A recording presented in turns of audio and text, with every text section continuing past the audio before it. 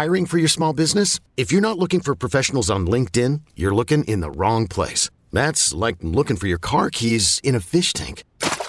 LinkedIn helps you hire professionals you can't find anywhere else, even those who aren't actively searching for a new job but might be open to the perfect role. In a given month, over 70% of LinkedIn users don't even visit other leading job sites. So start looking in the right place. With LinkedIn, you can hire professionals like a professional. Post your free job on linkedin.com/recommend today. I'm Sandra, and I'm just the professional your small business was looking for. But you didn't hire me because you didn't use LinkedIn Jobs. LinkedIn has professionals you can't find anywhere else, including those who aren't actively looking for a new job, but might be open to the perfect role, like me. In a given month, over 70% of LinkedIn users don't visit other leading job sites. So if you're not looking on LinkedIn, you'll miss out on great candidates like Sandra. Start hiring professionals like a professional. Post your free job on linkedin.com/recommend today. Ladies and gentlemen, welcome to another episode of the Rise Together podcast. I'm so excited to introduce you to today's guest. Dr. Tracy Packiam-Allaway is an award-winning British cognitive psychologist known for her research on working memory. She's a professor of psychology at the University of North Florida, where she is also the director of the graduate program in psychology. She is the author of 15 books and more than 100 scientific articles that have been featured on the BBC, Good Morning America, Today Show, Forbes, Bloomberg, and a bunch of others. She also has a book. We're going to talk about this. It's so fascinating. Think Like a Girl, 10 unique strengths of women's brain and how to make them work for you. It just came out in May. Please welcome Dr. Tracy Allaway to the show. What would the world look like if we all pushed ourselves to have candid conversations with people who didn't look like us, think like us, or live like us? I'm Dave Hollis, and I'm on a mission to learn more about this world by meeting more of the people who live here. You may not always agree with everything you hear, but I guarantee you'll come away more informed on topics you might never have thought to seek out before. This isn't just a podcast, it's a community. And when we raise each other up, we all rise together.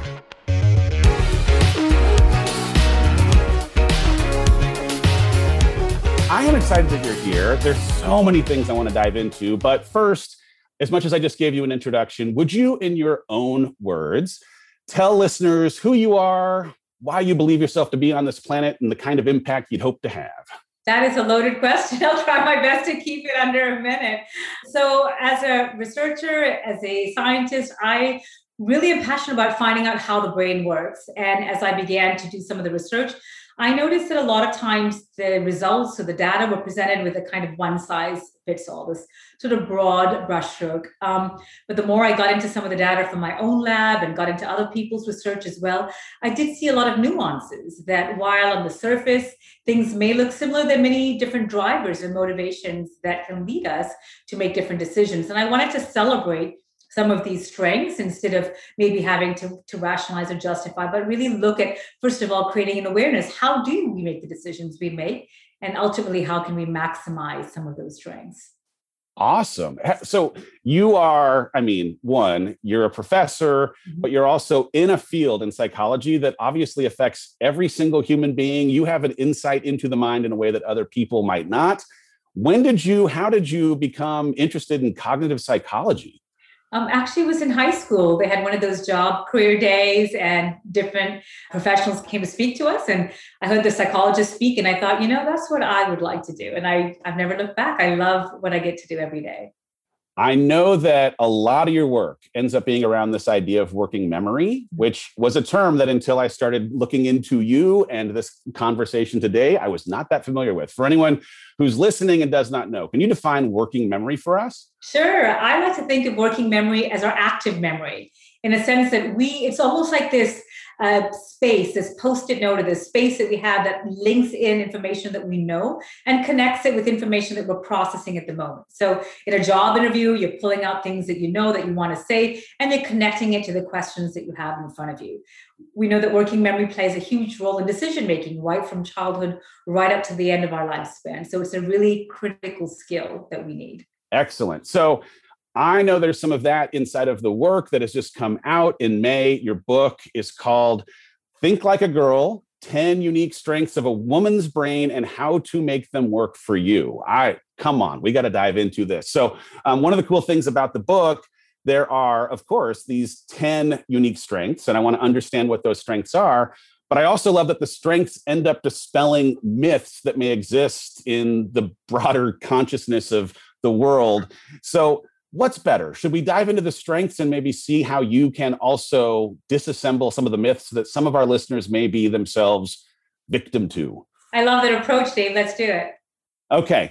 What is the first strength that you might point someone to when it comes to how women's brains work?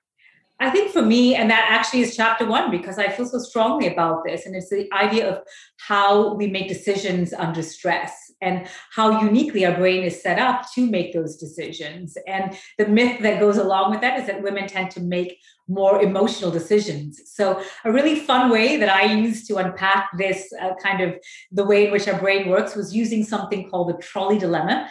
And some of your listeners may have heard of this. It's made its way into popular TV shows and so on. But you're there as the bystander and you see this train or trolley hurtling towards you. It's going to harm 5 people. You can save the day by switching the track. You will harm 1 person though. So what do? It's a big dilemma here. And we know from other research that when people are tasked with making this decision, they actually show physiological signs of stress. So they do take this decision-making very seriously. Now, often what's happened is that women tend to make what's called a hot decision. So we know there are 2 pathways in our brain, a hot decision-making center, that's our amygdala, our brain's emotional center driving that. So often you hear comments like, oh, I can't choose, I don't know what to do, it's too much. Or a cold decision-making center housed in the front of our brain, the prefrontal cortex, the more rational utilitarian approach. Now, what I discovered as I was writing this chapter is that women tend to fall under this hot decision-making type because, first of all, we are motivated by a desire to protect. We don't want to cause harm. So actually, while on the surface, it may not look so positive, it's actually coming from a really powerful protective place. That women don't want to cause harm to anyone, the 5 people, the 1 person. And as a result, they tend to look like they're making a hot decision-making approach. Now, in my lab, I found something fun that you can actually flip the switch in your brain. So let's say, you are headhunted, you're given a job in a new city, and your first thought is, well, I can't let my team down. I want to keep everyone together. I got to protect what we build together. I don't want to cause harm to anybody. And so at that point, it becomes a little tricky to make that cold decision. And I found that by introducing a little bit of stress, we can flip the switch. And one easy and quick way to do that is to stick your hand in a bucket of ice for 1 minute. And in my lab, I found that this simple action actually reduces our physiological response. So we show elevated signs of stress in our body. And my participants also reported feeling more stressed. And that's enough to activate a fight or flight in our brain. Our brain is busy thinking, my hand is in ice, I've got to tackle this. And that opens up our front of our brain, our cold decision-making center, to kind of weigh the pros and cons of that decision in a different, less emotional setting. Wow. Okay. So I have a couple of follow-up questions. One, is there a difference then in how men are thought of when it comes to decision-making, right? Like I tend to be someone who makes sometimes emotional decisions, and I'll stand by them because I think tapping into emotion at times can be something super motivating to create either urgency or change the stakes of something that I'm processing.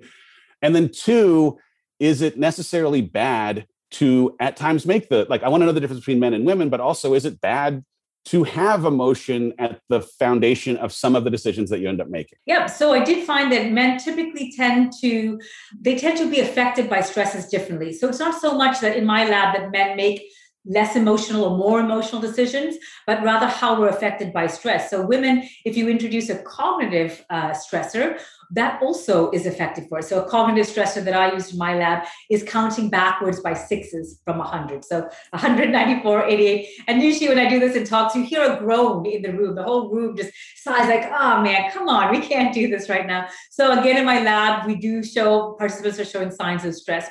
So we do see that it's not necessarily different per se, but how men and women respond to stresses in decision making too. And I don't like to label decisions with value labels like good or bad, but effective or less effective. So you're absolutely right, Dave. In some situations, it may be more effective to make that hot decision making, that what may be perceived as an emotional decision for the reasons you indicated. And other times it may be more effective to then weigh everything out. So I think, again, it's up to you, the listener, to the individual. What do you need to do in this situation? And you have a quick tip to be able to stick your hand in the bucket of ice if you're struggling to flip the track in your brain.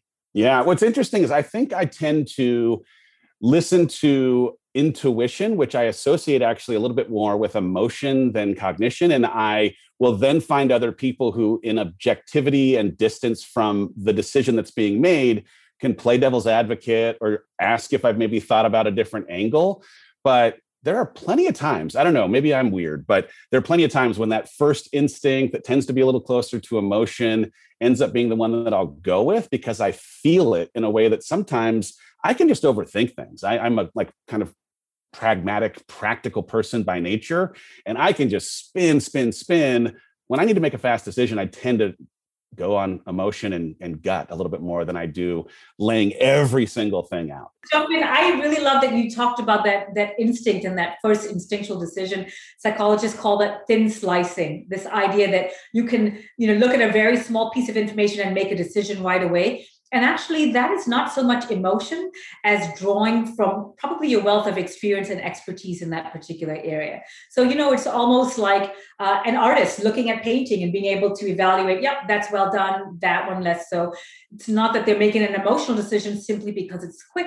It's this idea of thin slicing. They only need a few seconds to make that decision because they're so skilled in that particular area. So that may be you. That may be the process you're doing there. At Alma, we know the connection between you and your therapist matters. But if you're already feeling stressed and burnt out, the idea of trying to find a therapist you really connect with can be overwhelming. That's why Alma's focused on helping you find the right therapist for you. When you browse their online directory, you can filter your search based on the qualities that are most important to you. Then you can book a free 15-minute consultation call with any therapist you're interested in seeing, so you can get a feel for whether they're the right fit before you commit to a full-length session. Alma also makes it easy for mental health care providers to navigate insurance. That's why 95% of therapists in their directory accept insurance for sessions. So you can find care that's affordable without stressing about the paperwork. You want to talk to someone, but not just anyone. Alma is there to help you find the right fit. Visit helloalma.com/therapy60 to schedule a free consultation today. That's helloalma.com/therapy60. Take us through another strength. What's the second most important strength you might call out in Think Like a Girl? I think this is actually not so much as a strength, but an awareness. And it's really about our mental health. And it's interesting that you just mentioned the spinning your wheels, because that is one of the things I wanted to look at in the context of happiness and mental health. And obviously the converse or the parallel of that, of depression, and how that affects us men and women differently. And we do see here that neurochemistry plays a very important role. So the female brain is set up that we have 3 times more receptors that make us attend to stress and anxiety. And so we know that that's a neurochemistry, but that's not deterministic. There are lots of things that we can do to kind of, again, change our mindset and so on. But in one of my pieces of research, I had a few hundred people in this particular study, and I wanted to look at some precursors. What are the buffers that can protect us, both as men and as women, so that we don't, or we're less likely to experience depression or depressive symptoms? And I found that for men, it was really interesting. If they had a sense of agency, that idea of locus of control, what can you change? What can you keep in your control? That for men was a very powerful and significant buffer against experiencing depressive symptoms. For women, it was a little bit different. It was almost like the anti-buffer. And for women, I found that the women who ruminate more, this kind of spinning their wheels more, tended to be more likely to experience depressive symptoms. And I think at this point, as a woman, if you know that this is kind of your track, that this is what you're going to end up doing, or that's how the brain is naturally set up, we can step in and circumvent that right away. And a quick thing from science that shows us is simply changing one word can make a difference. So instead of saying, how was the job interview today? Or, how did that go? Well, yes, but this happened. And yes, but I didn't get to say everything. Change the but to an and. Yes, and I had a chance to showcase my skills. Yes, and I was able to network.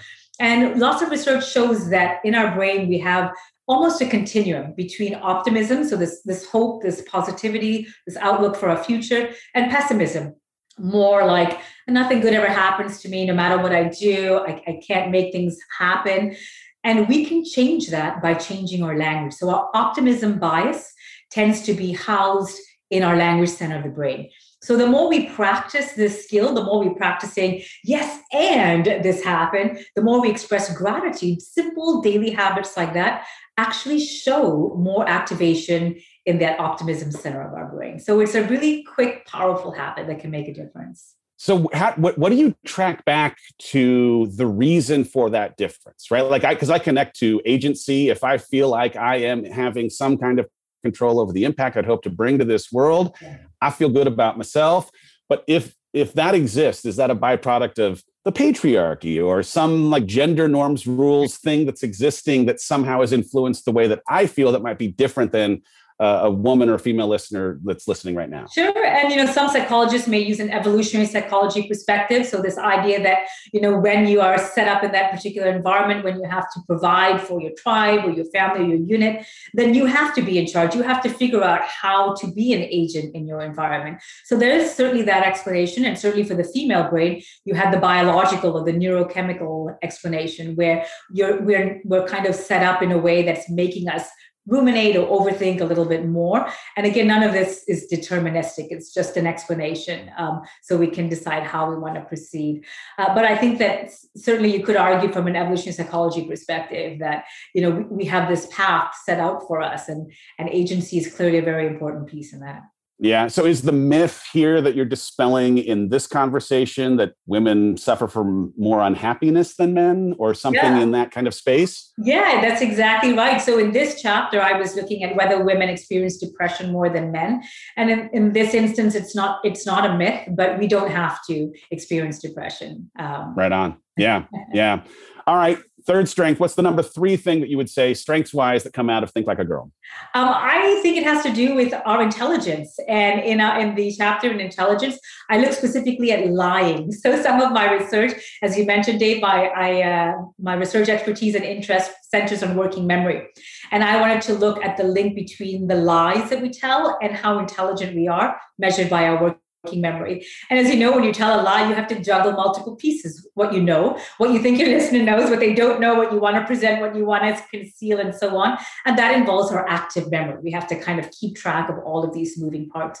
And I saw that children as young as 6 and 7, the higher their working memory, so the better their working memory scores were, the better they were at telling lies. But what I found was interesting here is, so the myth is, do women tell more lies than men?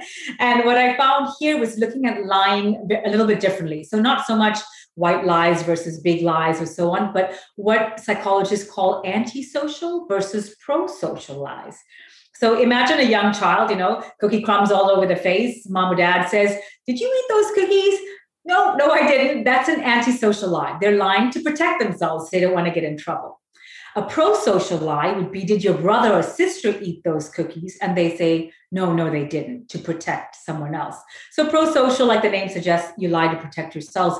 And there's a few pieces of adult research to show that women will tell more pro-social lies than antisocial lies.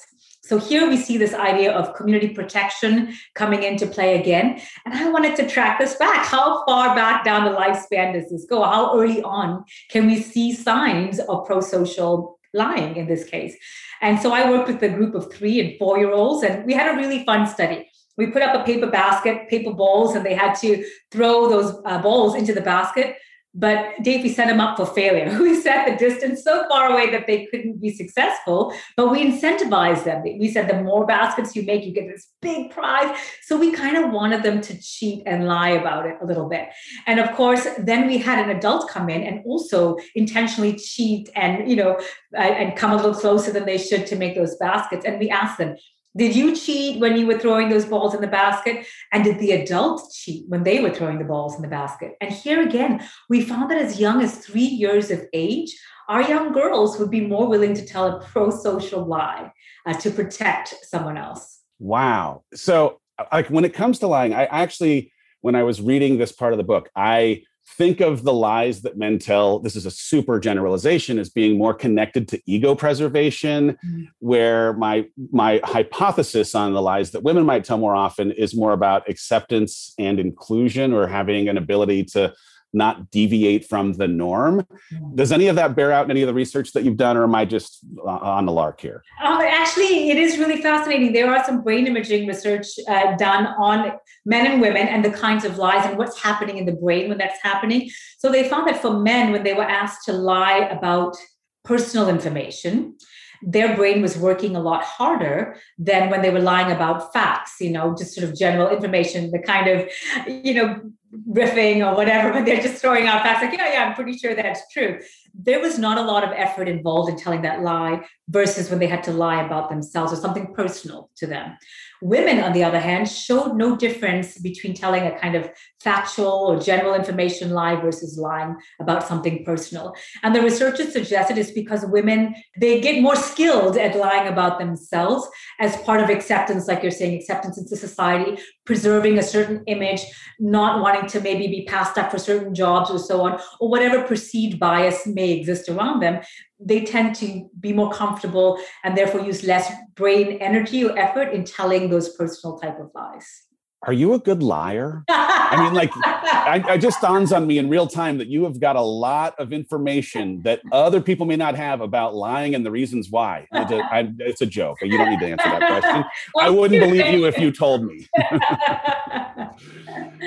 All right, number 4, give us another of the strengths inside the book. Another one of the strengths is about leadership. And here I did have a chance to interview some fascinating female leaders.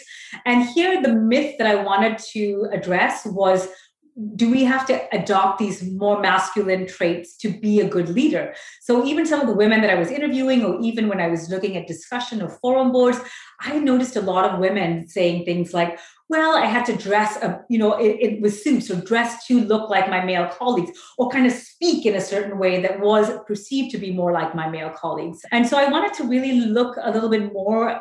And again, none of this is generated socially or culturally, not from our brain's neurochemistry. And I wanted to explore this a little bit more. So one of the first things I did was look at leadership. And I found that leadership is not a personality trait.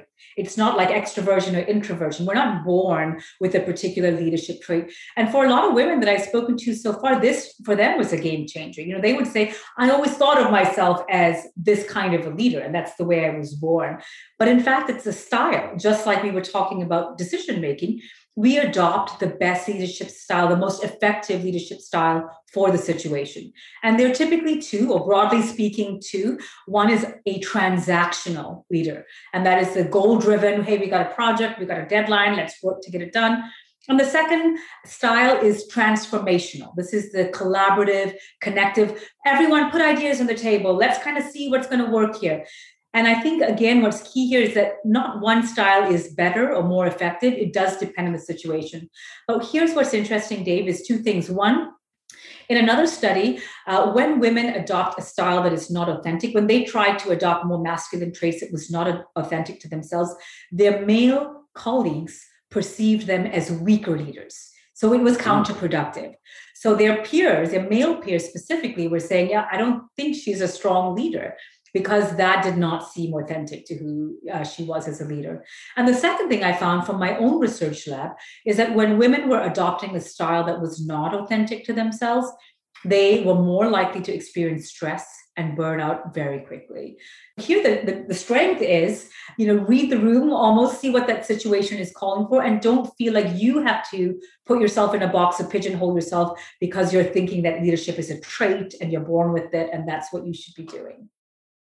So good. Oh my goodness. I love those insights. Was there anything in the research that you saw different by level? Were people at a lower level more likely to shapeshift versus someone at a higher level who maybe, because of their title or because of their influence, felt they could be more authentic to themselves and live in their own skin? Such a great question, Dave. And absolutely, certainly at a beginning level or entry level positions, conformity is a big piece of that. We want to fit into the professional society or the fabric of the culture or the workplace environment that we're working in. And that in and of itself may also feel a little bit inauthentic. We may be, pushed to respond in certain ways that are not authentic. But typically when we're looking at leadership, we are looking at mid to higher level positions rather than entry level positions. Yeah. It's so, like you think about creating your personal brand and the things you'd have to do every day to consistently represent whatever that ends up being. Mm-hmm. If you're being inauthentic to yourself, are you really creating your personal brand? Are you creating something that's a deviant of,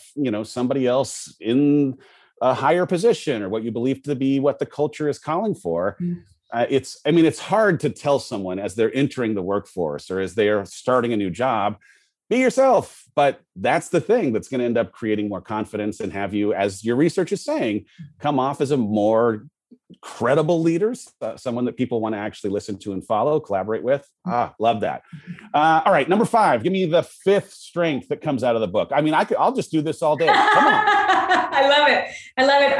And this has to do with risk taking. So I think women too, we have a different decision-making metric when it comes to evaluating and ultimately taking risks. And this can be a real strength. And I'll get to that in a moment. But the myth associated with that is that women don't take as many risks as men, or less likely to take as many risks as men. And certainly the research here is a little skewed. It does seem to suggest that, but largely because the way in which risk is defined in the scientific literature tends to be very dramatic, daredevil-y type activities. And so when you look at things like jumping out of a plane or motocross driving or speed racing, these tend to be traditionally the way risk is defined in the literature. And so as a result, women, we have the skew in the report for how often we are likely to do that. But I think we want to keep in mind the first thing is this idea of a risk return framework. So in other words, if we're taking this risk, what is the return? What are we going to get out of it?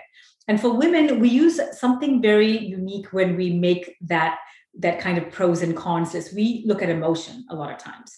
So if we're going to feel good as a return, if there's a positive emotion that we're getting out of it, sometimes we don't even view that decision-making as a risk. And I remember talking to a female entrepreneur about this, and she said, oh my gosh, listening to you speak, I moved my kids across the country.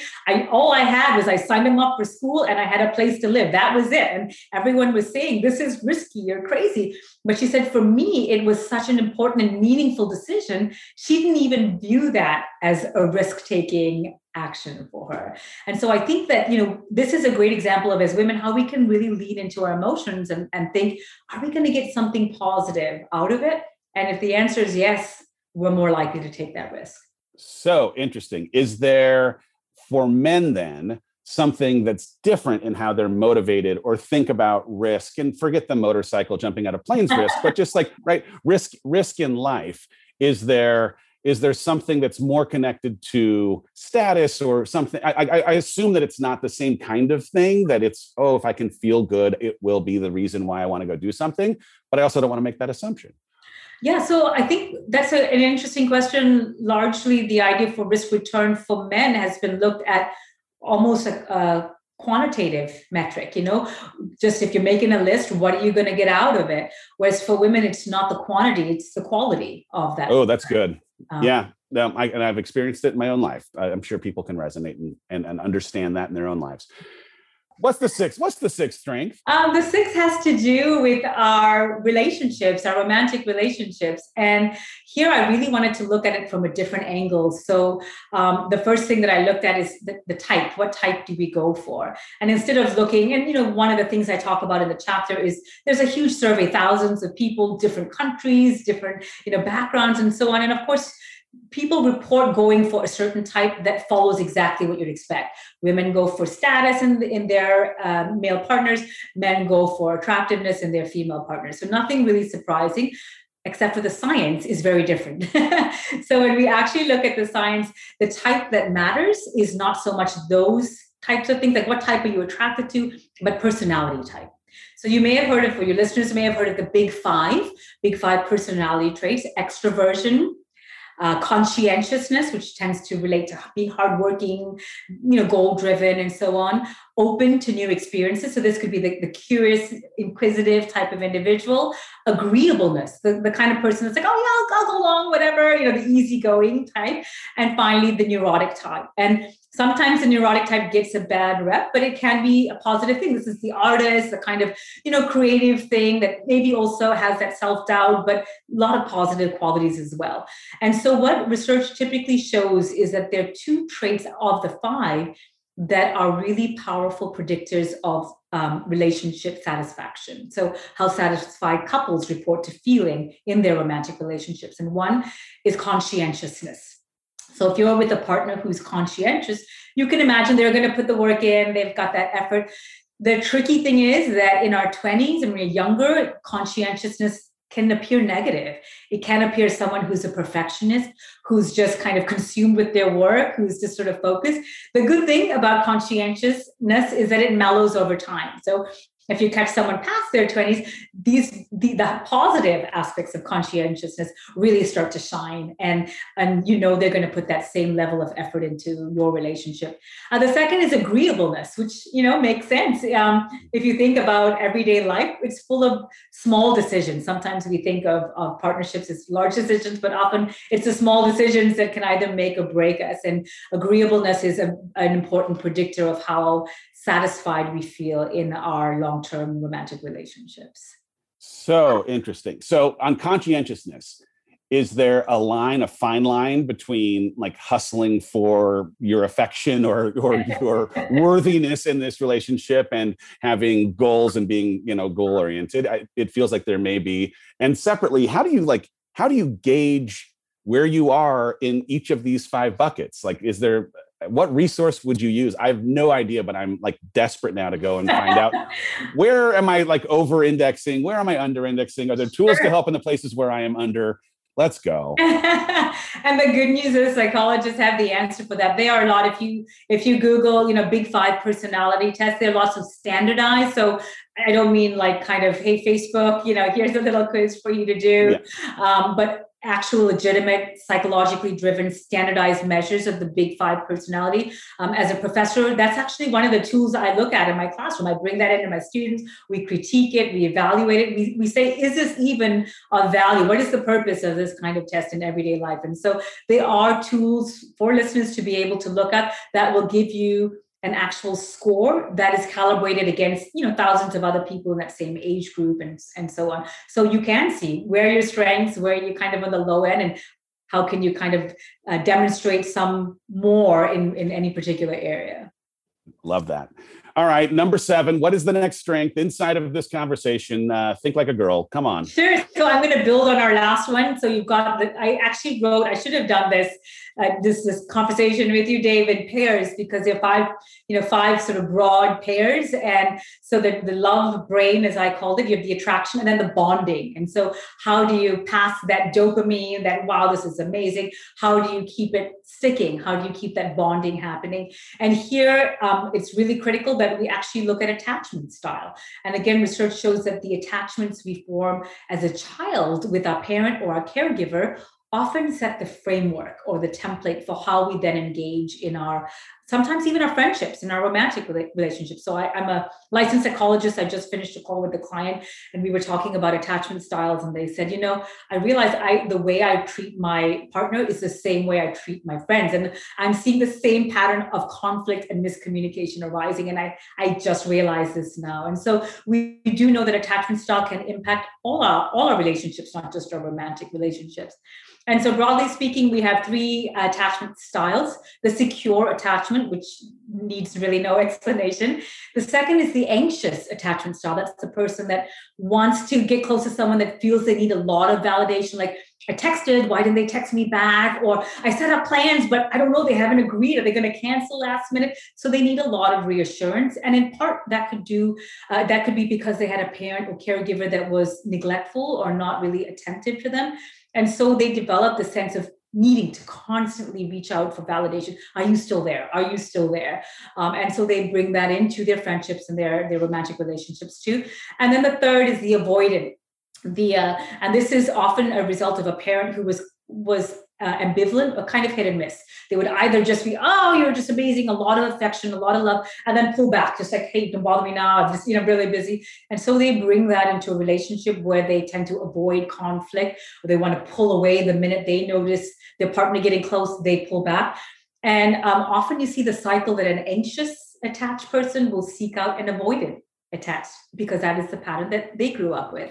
And so oftentimes you may find people say, well, why do I fall for the wrong people all the time? Or why do all my relationships end in this way? And I just can't get past this. And it could be because of the type of attached style they're manifesting. The good news is attachment style is exactly that, just like leadership. It's a style. We can change it. We can find ways for healthy communication and work our way towards being securely attached with our partner. So if someone listening right now can identify with some self-awareness that they are one of the two, is there a way for them to engage in a conversation to try and bridge some of what might exist as a gulf or codependency or whatever you want to call it, to try and get to a place that feels a little healthier? And maybe that's even wrong for me to suggest that you need to do that, but it feels like an opportunity. Yeah, it does. And again, it's up to the individual. If you feel like you're not engaging in a healthy communication style, it's not working for you. Certainly awareness is the first type. And they are, again, like we talked about with the big font, they're also standardized psychologically derived scales. I think this one in particular, there are just 18 questions that can help you identify if you fall in the more avoidant or anxious style. But that recognition is important. So for example, if you know that you have an anxious attachment style and your partner doesn't text you back right away, your instinct may be, your mind starts swirling. Oh my gosh, did I say the wrong thing? I never should have complained about the dinner and all of these things. You're on the spiral. But if you know that, you can stop yourself right away. And again, with therapy or whatever, there are lots of techniques that you can say, no, stop. This is just my mind spinning. They're probably busy, and you come out to a more healthy conclusion that, no, this is not what I need to be thinking. One fun way to kind of bring stress down in any kind of conflict or disagreement when you are having that conversation with your partner is with a hug. So research shows that a 20-second hug can actually de-escalate our cortisol level, so our stress hormone, and boost oxytocin, which is our bonding hormone. So, I try to recommend to my clients when they're having a disagreement, if you can just reach out and hold your partner's hand or whatever you feel comfortable, that touch brings oxytocin back into the conversation. Love the hug recommendation. I've actually found too, even in work environments where you have to have a hard conversation, like language matters a lot. So just even starting a hard conversation with, my intention here is, just to frame what your hoped for outcome ends up being, can, maybe allow someone to hear something without defensiveness, or allow you, maybe someone who's a little conflict averse, to have that permission to step into it with respect and an interest in growth or something that might, in feedback, afford this person a gift. Yeah. All right. Number 8. What is number 8? I'm going to have to look at the book for this one. Number 8. If you tried to do this for my book, honestly, I'd be like, hold on, man. I got to get the book. Number 8 is back to leadership, and it's this idea of empathy again. So I know we've been talking a lot about how, emotions play a role, and sometimes a very powerful and important role. But in the workplace, there's also this idea of what's called ruinous empathy, where too much empathy can be a negative. And just to build on what you said before about the workplace and having that open conversation, sometimes for women, they're so motivated by empathy and a desire to kind of protect that they don't even want to give feedback. Or even receive feedback. And so that in that way, it can be ruinous. And so just ways to be able to recognize what is happening, first of all, and realize that we can dial down the empathy a little bit and give feedback in a very positive, way. And one of the things too, I talk about, sometimes women, there's a disconnect between their competence and their confidence. And so, there's a well-known survey that's often quoted where women will feel like they have to meet 100% of a job qualifications before they feel confident to apply. Whereas men, if they 60%, it's more than half, I'm going to apply. And so one easy way to kind of bridge that gap between confidence and competence is power posing. So there's research to show that our body language makes a big difference. So putting your hands on your hips, so even posture. So the way in which we sit, research shows that even sitting with your shoulders back, people reported feeling more confident, reporting more positive traits about their ability to achieve at work, and their cortisol levels actually decreased as well. So just a quick 2 minutes of power posing, this is based on something called embodied theory. So often when we're stressed or anxious, your brain is communicating to your body how to be, so you may start sweating, your heart beats faster because your mind is telling you all these negative things. So instead of trying to argue with your mind, we are almost reversing the cycle. You let your body tell your mind what you're feeling. And so your posture and all of that is a cue to your brain. Like, well, if I'm standing up straight, I must be feeling, pretty confident about this situation. And there's along the lines, there's happiness associated with that too. It's called biting a pencil, and it's based on facial feedback hypothesis. So when you are feeling down, biting a pencil forces your facial muscles into a smile and almost tricks your brain into feeling happy for the moment. Oh, what a hack. Love that. Ruinous empathy, by the way, it's something I talked to teams about through the years. I had everyone on my team for years watch a very quick YouTube video that Kim Scott, who wrote a book called Radical Candor, put out. If you YouTube Kim Scott, Radical Candor, it's like a 20-minute video. It is, I don't know, like there's something that transforms the way that you might see feedback and candor as a show of love, as a show of actually caring for someone. That ruinous empathy, though, is one of the 4 squares. And it's just like when you see it, then you can't unsee it. Yeah. And hopefully it keeps you from being that person on a going forward basis. All right. We're nearing the end. Number 9. Number 9, this has to do with generosity. And, are women more generous? Are we more altruistic than men? And I wanted to look at this in the context of digital giving. There's a lot of research on things like tipping and just generally giving to charities and so on. And I wanted to kind of contextualize it in our current era, our Kickstarters, our GoFundMes, and all these online digital giving. And I found that it's not so much that women give more or less than men. It's what motivates us to give that's different than what motivates men to give. And so for women, we're motivated when we are connected to the cause. If we feel we're part of that community, we're much more likely to give. And that's coming out of my own research lab. But for men, it's a little different. They're motivated to give, or men are motivated to give when they feel a need to protect, save the environment or whatever the protect and so on. If it's couched in those framework, then men are more likely to give. So if you're out there and you're trying to raise a campaign, knowing what's motivating your audience can make a big difference. So good. All right. Bring us home, Dr. Tracy. What is the 10th strength that women possess? It has to do with our creativity. And so here the myth is that maybe women are not as creative as men. And, I start off quoting a study that when we're asked to think of creative expressions for things like TED Talks and so on, men get awarded a lot of these creative phrases and women less so when we're describing that. And it's not so much that we're less creative, it's how we use our creative brains. So we find that for women, we show a generalized activation. So if you're trying to think of a creative solution, don't sell yourself short. Don't think that, I can't do it. As a woman, I'm just not that creative type. We all are. And oftentimes you have to quiet down the front of your brain, your thinking brain, and let the more subconscious automatic brain kick in. It's called the default mode of your brain. Like the name suggests, it's your default. It's a kind of sub-level happening in the background. And so we know that for women, they have a generalized activation. They're kind of drawing from all over, and that can be really powerful. And for men, it's more localized. Like if you're saying, hey, I need something visual here, that's the part of the brain that's being activated and drawing that kind of visual strategy. So good. All right. Your book, Think Like a Girl, 10 Unique Strengths of a Woman's Brain and How to Make Them Work for You. It just came out in May. This was rad. Thank you for taking us through the strengths and dispelling some of these myths. If someone wants to follow you, learn more about the book, dive more into your work, where on the interwebs do you live? So I have a website, tracyalloway.com. I'm on Instagram as that's Dr. Tracy Alloway, on Twitter, Facebook, LinkedIn. I would absolutely love to connect with your listeners. Excellent. All right. Last question. I ask every person who comes on the show, what is the one key takeaway that you would leave our audience with? It could be an idea, question, an actionable piece of advice. What's the one thing you want to leave listeners with today?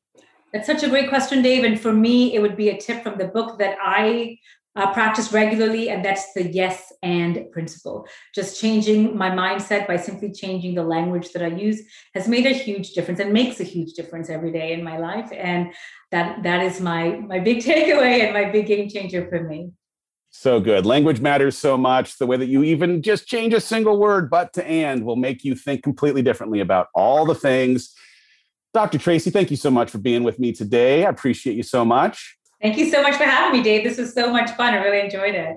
If you, the listener, got anything from this, and how could you not have, please take a picture of the podcast on the device you're listening to right now. Tag Dr. Tracy Alloway, tag myself, share in social so we can see what you thought. And between now and next week, yes, and not yes, but we'll see y'all on the next episode of the Rise Together podcast. Rise Together is hosted by me, Dave Hollis. This show is produced by Chelsea Harfouche and edited by Andrew Weller, with production support by Sterling Coates. Cameron Berkman is our executive producer. Rise Together is a product of the Hollis Company.